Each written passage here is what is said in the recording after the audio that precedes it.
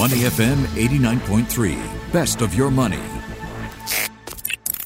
Market View on Money FM 89.3.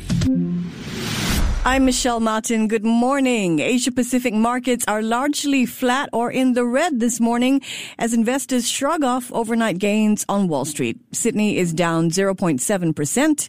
Tokyo and Seoul are both hovering around the flat line. Here in Singapore, meanwhile, we have a new company listing on the Singapore Exchange, and it's attracting a fair amount of buzz. GHY Culture and Media's IPO is about 16 times oversubscribed. Joining me now to discuss all this and more is Kyle Roda. He's a market analyst with IG Australia. Good morning, Kyle. Good morning. Good to have you with us. Now, the entertainment company GHY Culture and Media is listed on the Singapore Exchange this morning. It is the third non-REIT to list on our main board this year, and it's being fairly well received. Now, the IPO is some 16 times oversubscribed, still at 66 cents a share. It's a relatively small IPO compared with what we've seen this year, though, in other markets like Hong Kong and the US. So, Kyle, broadly speaking, why doesn't the Singapore Exchange attract larger IPOs? I don't know if I'm a great authority on that one, just given I probably look more at the broader macro sort of features of anything though. But I suppose what I can add with the IPO narrative at the moment is that obviously there's sort of a level of mania and euphoria at the moment for companies to float and capture what is, very, very robust market sentiment at the moment. So obviously, we've seen that prevail very much in the United States, and it's harked back to days of, the dot-com bubble and other periods in history where there has been some level of euphoria in financial markets.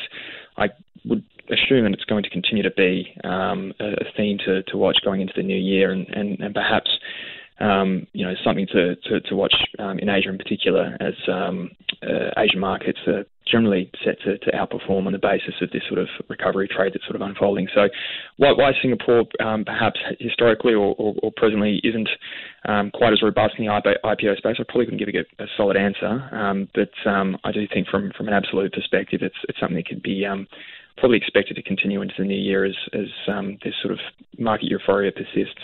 All right, let's turn to the STI. It fell 0.5% yesterday at 28.58. The blue chip index went on quite a run in November, but that rally appears to have largely run out of steam this month.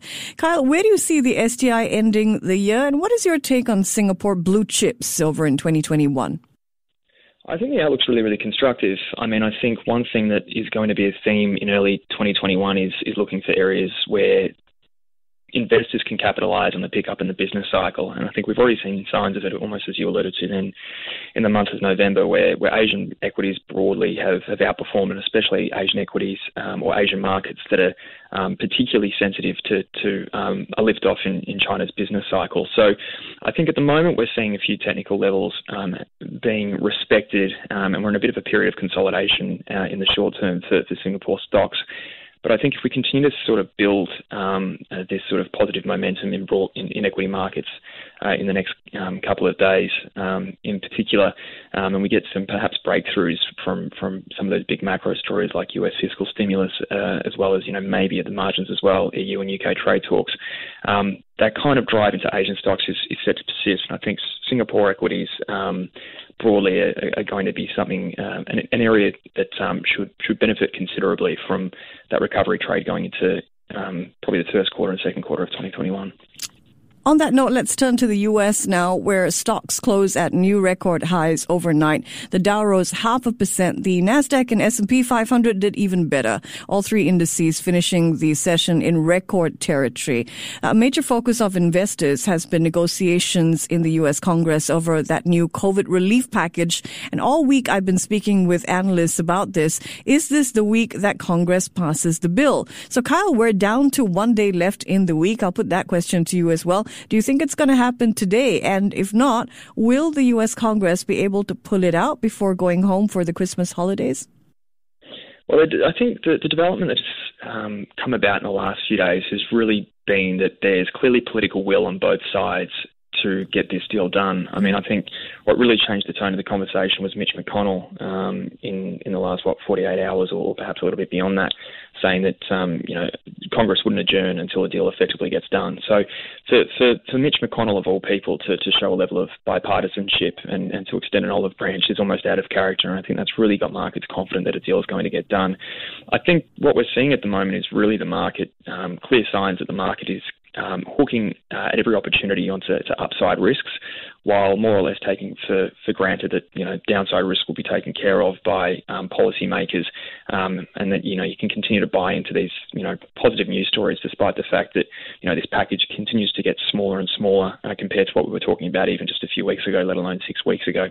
But really right now, and I think last night's push higher in stocks fleshed this out, where a poor jobless claims number more or less built the conviction in the market that would put pressure on policymakers to get a deal done, is that the market's more or less there that something's going to happen in the next couple of days, if not before Christmas, and that should iron out some of the bumpiness in the short term for the US economy before, obviously, we looked at the bigger picture into 2021, where the recovery is expected to take flight really on the basis of the vaccine. So things are really priced for a deal right now, and anything that doesn't eventuate in such a fashion, I think would be disappointing to the market. Yeah, I want to just dig deeper on that timeline, the Christmas timeline. So what happens to share prices if Congress doesn't agree on a bill before Christmas, or if U.S. President Donald Trump refuses to sign off on it? Yeah, well, I suppose that Santa Claus rally gets stopped in its tracks, and I think everybody's sort of looking around at the moment for several reasons as well.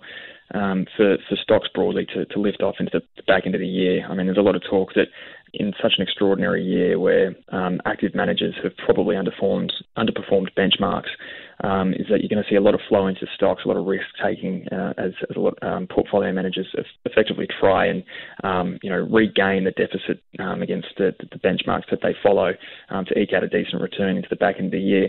I think a key ingredient to that is a deal getting done fairly soon, and more or less I think that'll be the catalyst for a true Santa rally, I suppose you could call it, that we get a deal done, we get those sort of short-term risks taken out, and then all of a sudden it'll be off to the races for equities. But I think, if things sort of remain in a holding pattern, again, stocks will probably continue to grind higher. If we get a deal, it's going to be a big melt-up. If we don't, then that's probably going to be the shock to the system, which, sees markets sort of pull back into year-end, and we don't get that Santa rally. Right. U.S. jobless claims rose to 885,000 last week. That is the highest weekly total since September.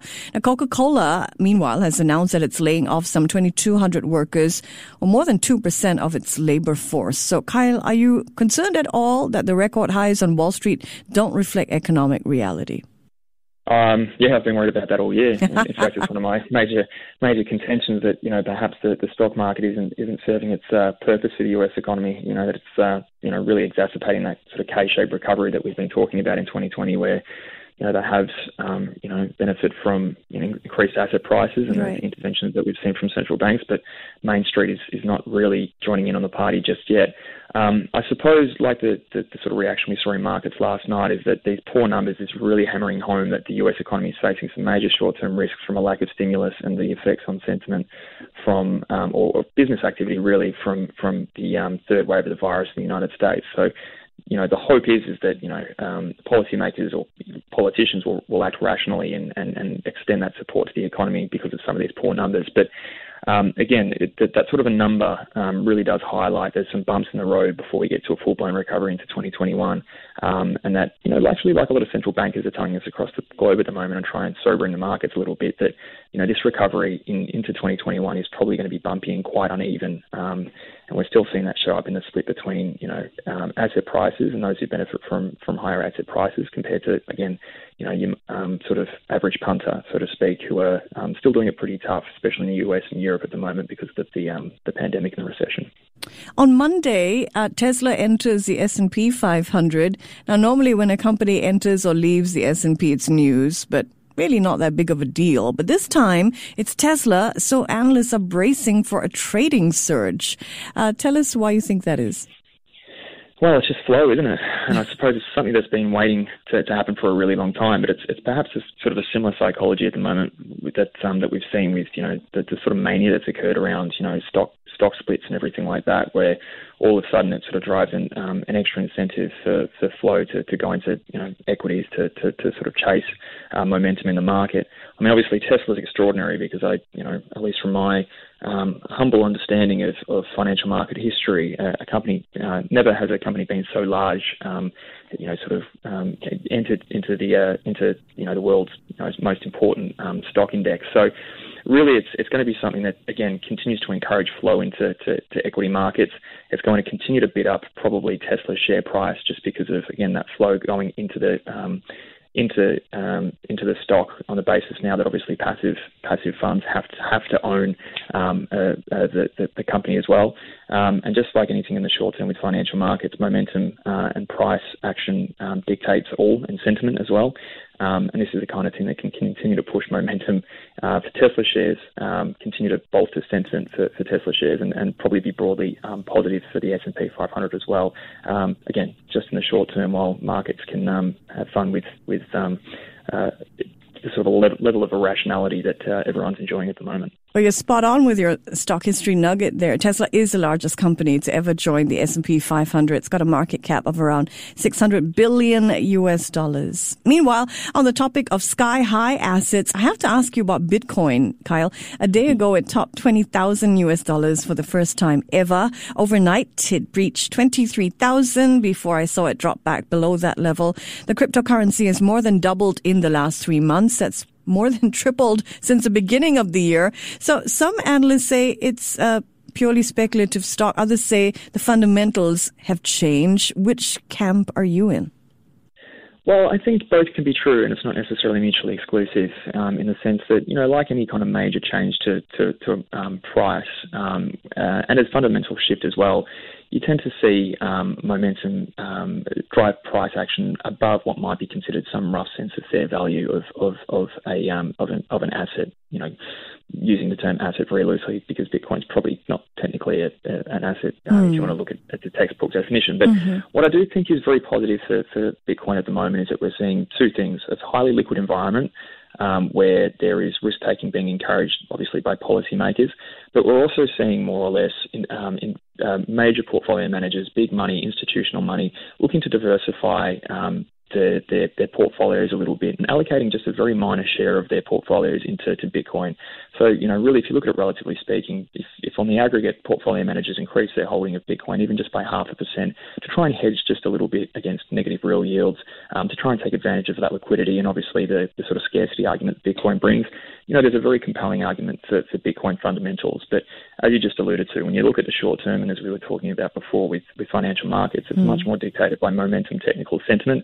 And at the moment, we are probably seeing a bit of speculative enjoyment in the market at the moment. But again, I think there is a compelling fundamental case that is still underpinning Bitcoin's rise for the time being. The cryptocurrency rally is leading the U.S.'s largest crypto exchange to go public. Coinbase has long been a go-to market for crypto trading, and if its application is approved by regulators, investors will soon be able to trade Coinbase shares as well.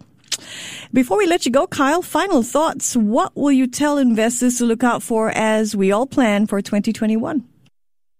Vaccine rollout. I think the market's priced in for a, basically very smooth ride to recovery, and that's based on the fact that, or the assumption that the vaccine will be rolled out successfully, and there'll be very few, twists and turns along the road. If there's anything that sort of disrupts that kind of narrative, I think that's the kind of thing that could see volatility return to the market. Albeit, I must say, I think things do look very, very constructive and risk is skewed to the upside. Anything that does disrupt the sort of vaccine rollout and that broader narrative is something that could disrupt financial markets into 2021. Kyle Roda is a market analyst with IG Australia. Great speaking with you, Kyle. Thank you. Thank you. Before acting on the information on Money FM, please consider if it's suitable for your own investment objectives, financial situation, and risk tolerance. To listen to more great interviews, download our podcasts at moneyfm893.sg or download the SPH radio app available on Google Play or the App Store.